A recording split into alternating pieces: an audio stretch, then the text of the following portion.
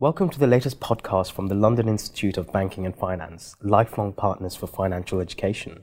Learn more about our qualifications at www.libf.ac.uk. I'm very pleased to welcome our guest speaker, Luke Harding, on the topic of the Panama Papers, the inside story, very topical at the moment. Luke did a international baccalaureate diploma at the UWC Atlantic College, and then studied English at the University College, Oxford. He then went to a couple of papers, including the Daily Mail, before joining The Guardian in 1996. Luke is a journalist, a writer, an award-winning correspondent. He's worked from places like Delhi to Berlin to Moscow, and been a correspondent in the Syrian war, Afghanistan, Iraq, Libya. You've got a death wish or something. So, good. In 2007, he became the business chief for The Guardian in Moscow, and then famously was expelled by the Kremlin in 2011 for articles he wrote on the murder of Alexander Litvinenko. In 2011, he also wrote a book on WikiLeaks, which was made into a film called The Fifth Estate with Benedict Cumberbatch, which was released in 2013. I've seen it. I don't know if anyone else here has. And in 2014, he wrote a book, The Snowden Files, the story of the world's most wanted man, which has also been made into a film in December last year. And last year, he wrote a book about a very expensive poison. And that is the story of Alexander Litvinenko and the murder by, or whatever you want to call it, perhaps not murder, by the Russians. And I'm sure that will become another film. So please give a very warm welcome to Luke Harding.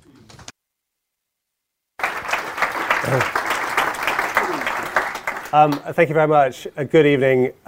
It's having written quite a lot about bankers over the past sort of couple of years, it's great to meet so many. I've never met so many bankers, and I hope we can have an encounter without you kind of tearing me apart. But we will do some questions at the end, and you're very welcome to ask me anything, and even denounce me if you like, which is what I sometimes get from people sent by the Russian embassy. So, I'm talking about Panama Papers today, which is actually the largest sort of big investigation I've done recently.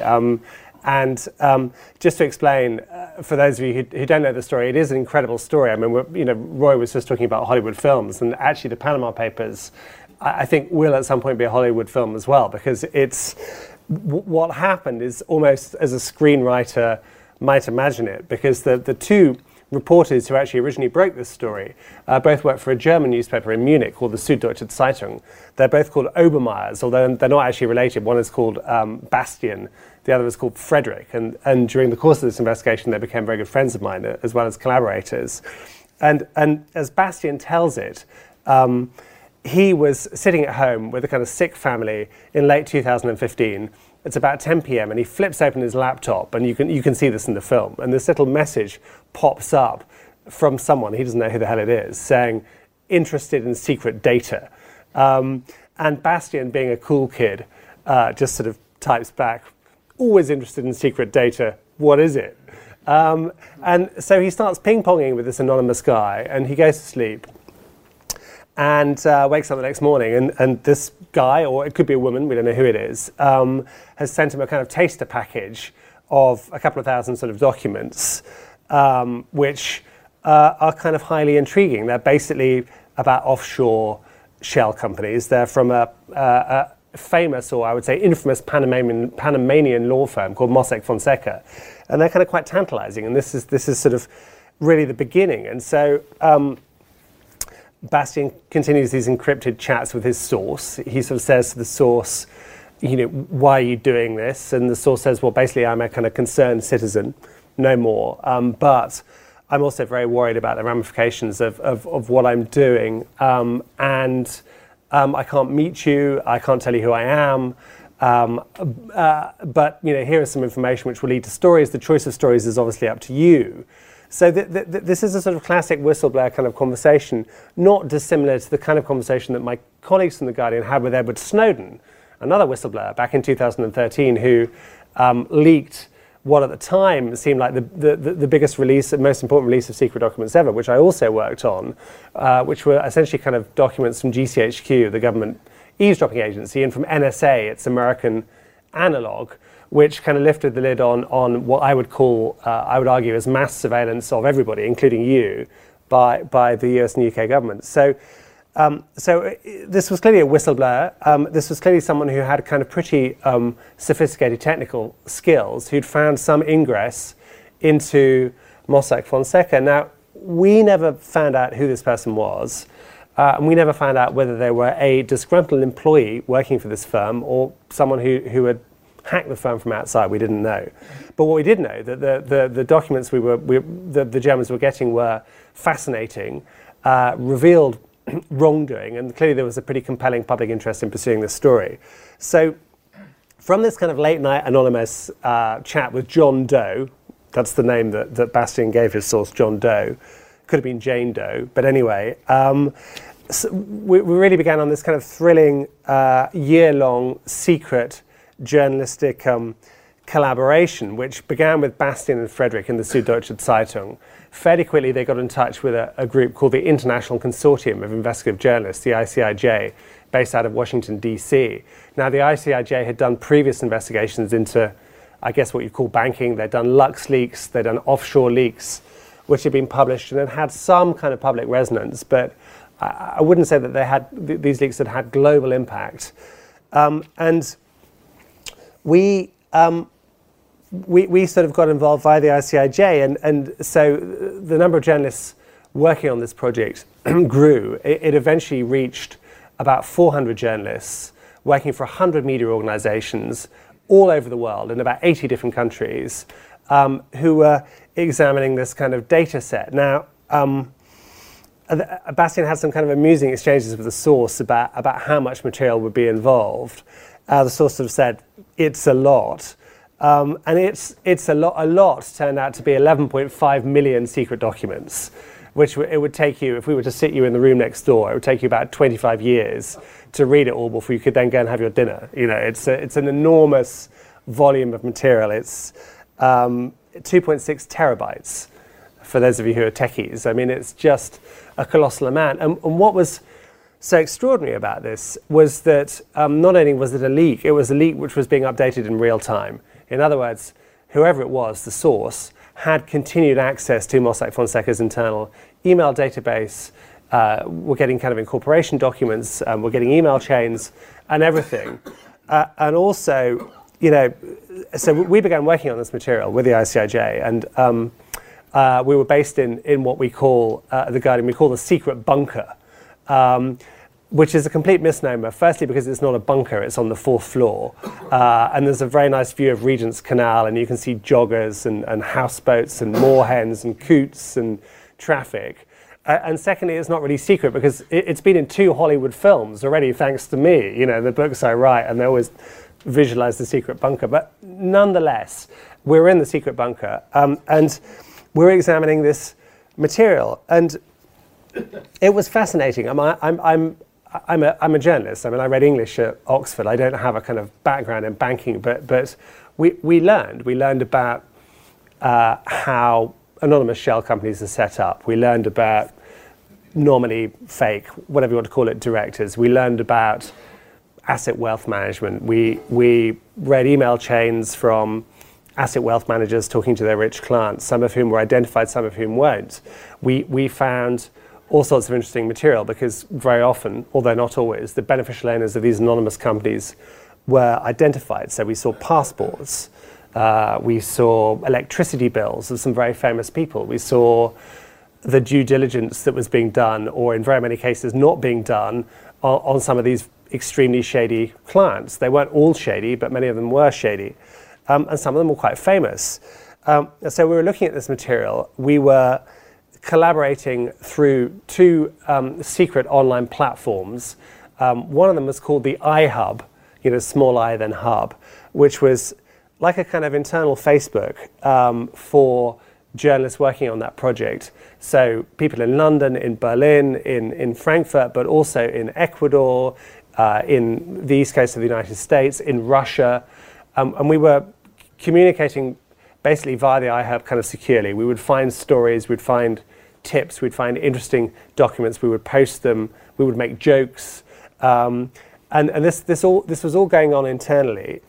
We also had another platform which was called Blacklight, where Mossack Fonseca's documents were kind of lodged. And to get a hold of any of these platforms, we needed IDs, we needed authenticators. I mean, it was extremely complicated to log in, but once you were in, we were pretty sure that we were sort of secure. And so we started interrogating this material, and meanwhile, it was like assembling a jigsaw piece, a jigsaw puzzle. We had we had an enormous number of jigsaw pieces, so we're putting them all together.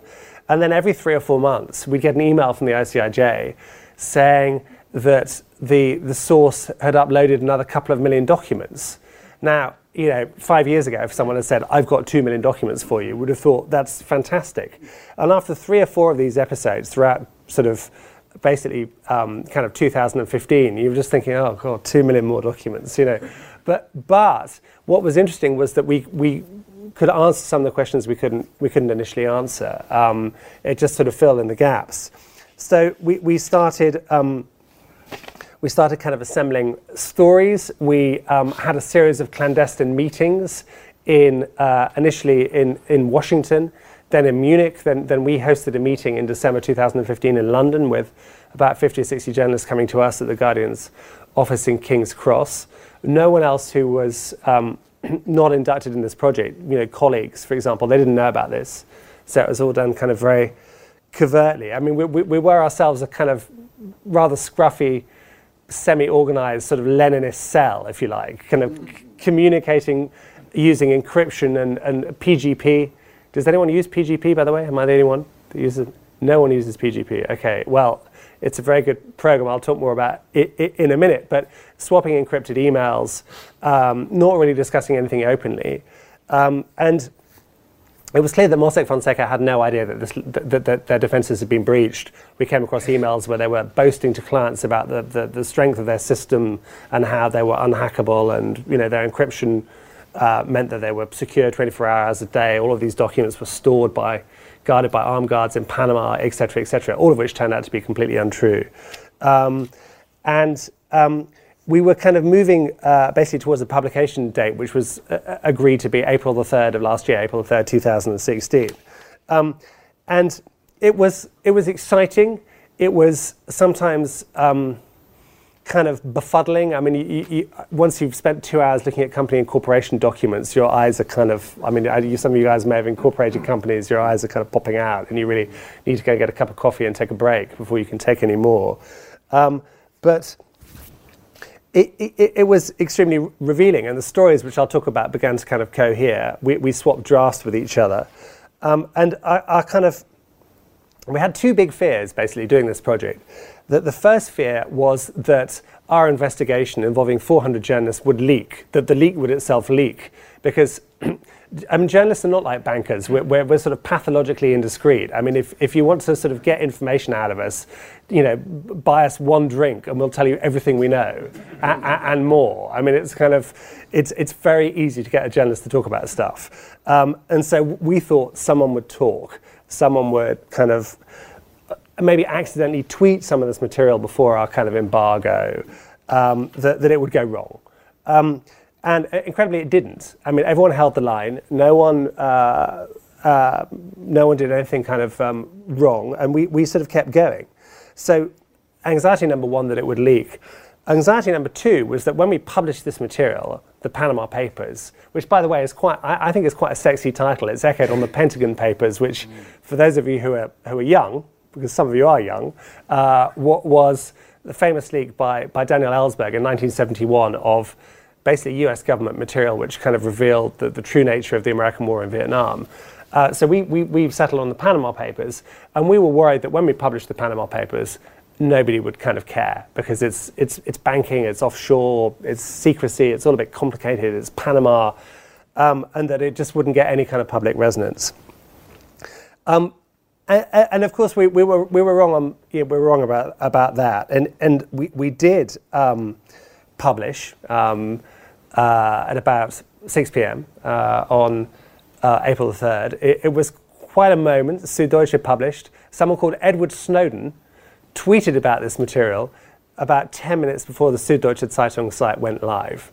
And this was quite intriguing, because I don't think actually that Edward Snowden is the source of this stuff, but we did wonder whether he might have been. Anyway, I think he's not the source, but nonetheless, he was clearly across this, and he tweeted very early on. And then the story kind of caught fire, and it took off, and it dominated everything for a while. It was even the front page of the Daily Express, which normally splashes on how wonderful Brexit is, and we're all going to be super rich because Brexit is so marvelous, or on Princess Diana, or Maddie. They basically have three splashes, but even they went with the Panama Papers, because we had some great stories. We had a story about Russia that I'll talk about in a minute, but we also had a story about David Cameron, whom we found in the Panama Papers, not directly, but through his father, who ran a offshore fund, basically, for most of his life, was essentially working in that industry. What we found was just, actually, when we saw the material originally, we thought that it wasn't so sensational, but what it spoke to was the sheer artificiality of this arrangement. So, essentially, David Cameron's dad was running a Bahamas-based trust. Essentially, all of its business was being conducted in London, but once or twice a year, they had a meeting in the Bahamas with sort of essentially fake nominee directors, one of whom was a part-time bishop who was hired to sign the paperwork. And essentially what this little mini-story did was, it was a sort of little parable that this arrangement was fake. It wasn't a real arrangement, although it was legal. We were not at any point suggesting illegality. But it told us that David Cameron's family wealth essentially was privileged offshore wealth, albeit legally obtained. And Cameron, as you all know, had been making very strong noises about moving against offshore, about introducing transparency, about clamping down on British overseas jurisdictions, which were facilitating some stuff which was legal and some stuff which I think it was illegal. And Cameron made he made the great mistake of trying to kind of stonewall. So we asked him about this fund. We asked him whether he had shares in this company called Blairmore. We had a very uncomfortable conversation with his press spokesman, who's subsequently been knighted, who essentially told us to piss off, that this was a private matter and Mr. Cameron would not be commentating on our grubby little inquiries. The problem was this line didn't really hold. And by the Tuesday after we published, every single newspaper, the Mail, the Express, the Financial Times, the Times, were all splashing on the Cameron story. Then Cameron admitted through gritted teeth that in fact he'd flogged his shares in Dad's offshore company just before he became Prime Minister in 2010, and they were about £30,000 worth. And it became very, very uncomfortable. And subsequently emerged that he actually had come close to resigning. He didn't resign, but they had contemplated that he would resign over our story. That was one scenario that they actively discussed. And of course, as you all know, 3 months later he was gone anyway, having messed up with Brexit and the referendum. So viewed in retrospect, the Panama Papers was kind of the beginning of the end for David Cameron, I think. So the story had tremendous traction. Various things happened. The Prime Minister of Iceland, who was in the Panama Papers with his wife with an offshore company, which he'd somehow neglected to mention to the Icelandic Parliament, was forced to resign. And if you look on YouTube, there's this exquisite footage of the Prime Minister being confronted by a Swedish TV crew, where they ask him about the name of this company, which we had via the leak. And his face does a kind of wobbling, sort of aghast smile thing, and then he kind of storms out of the interview. So he went. There were protests in Argentina because the new president was in the Panama Papers. There was in Azerbaijan. I wrote stories about that there was inexplicably there was a small war which lasted about 3 or 4 days between Azerbaijan and Armenia over a disputed territory. So that kind of flared up and flared down, and certainly opposition bloggers in Azerbaijan thought it was to kind of deflect from embarrassing revelations about Azerbaijan's president and his daughters. And it was a great story that I think kind of had tremendous kind of resonance. Now, I mean, the part of the story that I worked on specifically with my background, which Rory mentioned, was Russia. I spent 4 years in Russia. I was kicked out of Russia. One of the stories I'd been working on when I was in Russia and published on back in 2007 was about Vladimir Putin's personal fortune, because Putin, who, by the way, is very small. He's about this tall. He's a tiny, tiny guy. And I'd be very interested to see the first meeting with Trump, how they kind of measure up with one another, because they seem to be very good friends. But anyway, so Putin officially leads the life of a kind of modest, ordinary citizen with a salary of about $100,000 a year, a second-hand car, and a small flat. Officially, that's what he owns. But everybody inside the Russian elite, and actually the US Treasury Department and MI6 and most Western governments know that in reality Putin is probably the richest person on the planet, worth many, many, many billions of dollars, none of which, if we go to Credit Suisse in Geneva and say, hello, Credit Suisse, do you have an account in the name of Vladimir Vladimirovich Putin? They'll say, well, we're terribly sorry, we've got nothing in that name. And so the way that Putin's wealth is structured is it's done via proxies, a group of kind of essentially ex-KGB people at the top of the Russian state who collectively are worth hundreds of billions of dollars. Now, my story in 2007 suggested that Putin was worth about $40 billion via undisclosed holdings in oil and gas companies, including one in Switzerland called Gunvor, which was subsequently sanctioned by the US Treasury, which said precisely what I printed before. By the way, Putin sort of denies all this, but the mystery over Putin's money was a kind of holy grail for investigative journalists. We'd been chasing this for a long time, and along comes the Panama Papers, and we found pretty early on that someone called Sergei Roldugin was at the hub of a kind of rather complicated scheme. But we found about $2 billion in transactions going into Sergei Roldugin's offshore accounts. Now, there were 200 transactions, more or less. The money went from Bank Rossiya in St. Petersburg. It was then administered by a group of respectable-looking lawyers in Geneva. From there, it went to Panama and Mossack Fonseca, and then into various BVI companies, which Mossack Fonseca had incorporated and whose documents we had, as well as emails between MF, Mossack Fonseca, and the Swiss and the Russians. And then this money was recycled into Russia, having essentially been laundered, I think stolen, we can say, from Bank Rossiya, laundered and spent on various things, including on the ski resort where Vladimir Putin's daughter got married, where millions were sort of shoveled into the sort of ski resort. So we had a kind of perfect cycle. And we also investigated Sergei Roldugin, who just turned out to be Putin's best friend from the 1970s. He's a cello player, and who gave an interview to the New York Times saying that he was a humble musician who was not interested in worldly goods. He too had a second-hand car and a Dacia, etc. But it turned out that he'd known Putin since the 1970s. He had introduced Putin to Putin's wife, now ex-wife, called Ludmila, who was an Aeroflot stewardess, and they'd been on a double date in the Lens Soviet cinema. And he was godfather to Putin's daughter, Maria. So there was a clear kind of connection. And we published this story basically on our front page about having found sort of Putin's money. And the Putin story was the best story from the Panama Papers. The Cameron story was, we thought, okay, but not kind of sensational. The Putin story, of course, exploded and then nothing, because in Russia itself, Vladimir Putin denied everything. You have to understand that in Russia, practically all of the state media, all of the media is under the Kremlin's thumb, so they don't report critically in any way. He said that these billions were not stolen, they were used to import musical instruments into Russia in a patriotic way.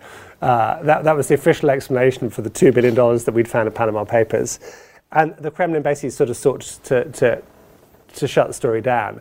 Whereas the Cameron story just kind of got bigger and bigger and bigger and bigger. But I guess that's the difference between writing stories about an authoritarian state run by a quasi-dictator and in a democracy, which I think the UK probably just about still is. I've just got a few kind of sort of observations before I kind of move to questions. I mean, without wanting to kind of offend anybody here, I mean, what I found kind of most sort of revealing about the Panama Papers was not in a way that kleptocrats, that rich people from Russia or Azerbaijan or South America would make money in dubious circumstances and offshore it. I mean, that in a way wasn't surprising, although the detail was often very kind of fascinating. What was surprising, what I hadn't realized, is that there's a whole layer of essentially Western lawyers, accountants, company formation agents that facilitate this, that make it happen, that in a way I would say that people in this country, people in Europe, in the West generally, are co-complicit in allowing the system to happen, where offshore can be legal, but offshore can also be abused. And it was kind of depressing. I mean, we were seeing documents that no one ever thought would see the light of day. So I'll give you one example. There was basically a kind of a law firm in Knightsbridge, just overlooking the Queen's private garden, which you Google it. I shan't name it, but it looks absolutely kind of respectable. It specializes in high-end real estate, and its website is a black Georgian front door with stucco, topiary trees. You can rely on us, etc. We offer X, Y, and Z. And we found documents from this firm where they were setting up an offshore company via Mossack Fonseca in the BVI for the president of Azerbaijan's daughters. And there's a very simple compliance form they have to fill in, and it says, are these clients, we knew they're the president of Azerbaijan's daughters, politically exposed people, yes or no? And the London law firm ticked no. Blindly carried on because they knew that this would incur extra cost. I don't know what their motives were. We sent them maybe 15 emails to ask them to comment on this, and they refused. And there were numerous examples like that where essentially, British professionals were kind of cheating, confidently assuming that no one was ever going to mark their homework, because who the hell is going to wade through all of these incorporation forms for these companies? And obviously we went to the president of Azerbaijan's daughters who didn't want to talk to us, but nor with the London law firm. And there were all sorts of kind of examples like that. We found one basically law company, sort of formation agent in the Isle of Man that did all of the Russian crooks and the Russian politicians. All of this money was going via the Isle of Man, and there were people called Peter and John and Alex who were acting as nominee directors for these firms, where we could see huge money volumes from Russia. Most of it black money was then going into the Isle of Man and then disappearing into the BVI. And I don't know. I mean, I don't know, but I assume that these people are pretty well rewarded for what they do. But it seemed to me that in some cases it was illegal, in some cases it was perhaps on the boundaries of legality, but it was certainly kind of unethical, in my view.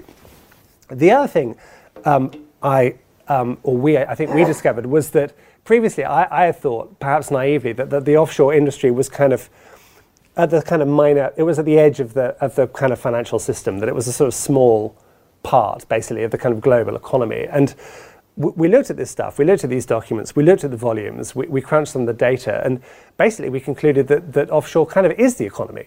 It is the global economy, and that there's a sort of shadow economy, which I'm sure you all know about, involving, if you believe Gabriel Zucman, who's done a study on this in the States, involving trillions of dollars of money, which is kind of not going through sort of state budgets. It's basically being hidden. It's being stashed away.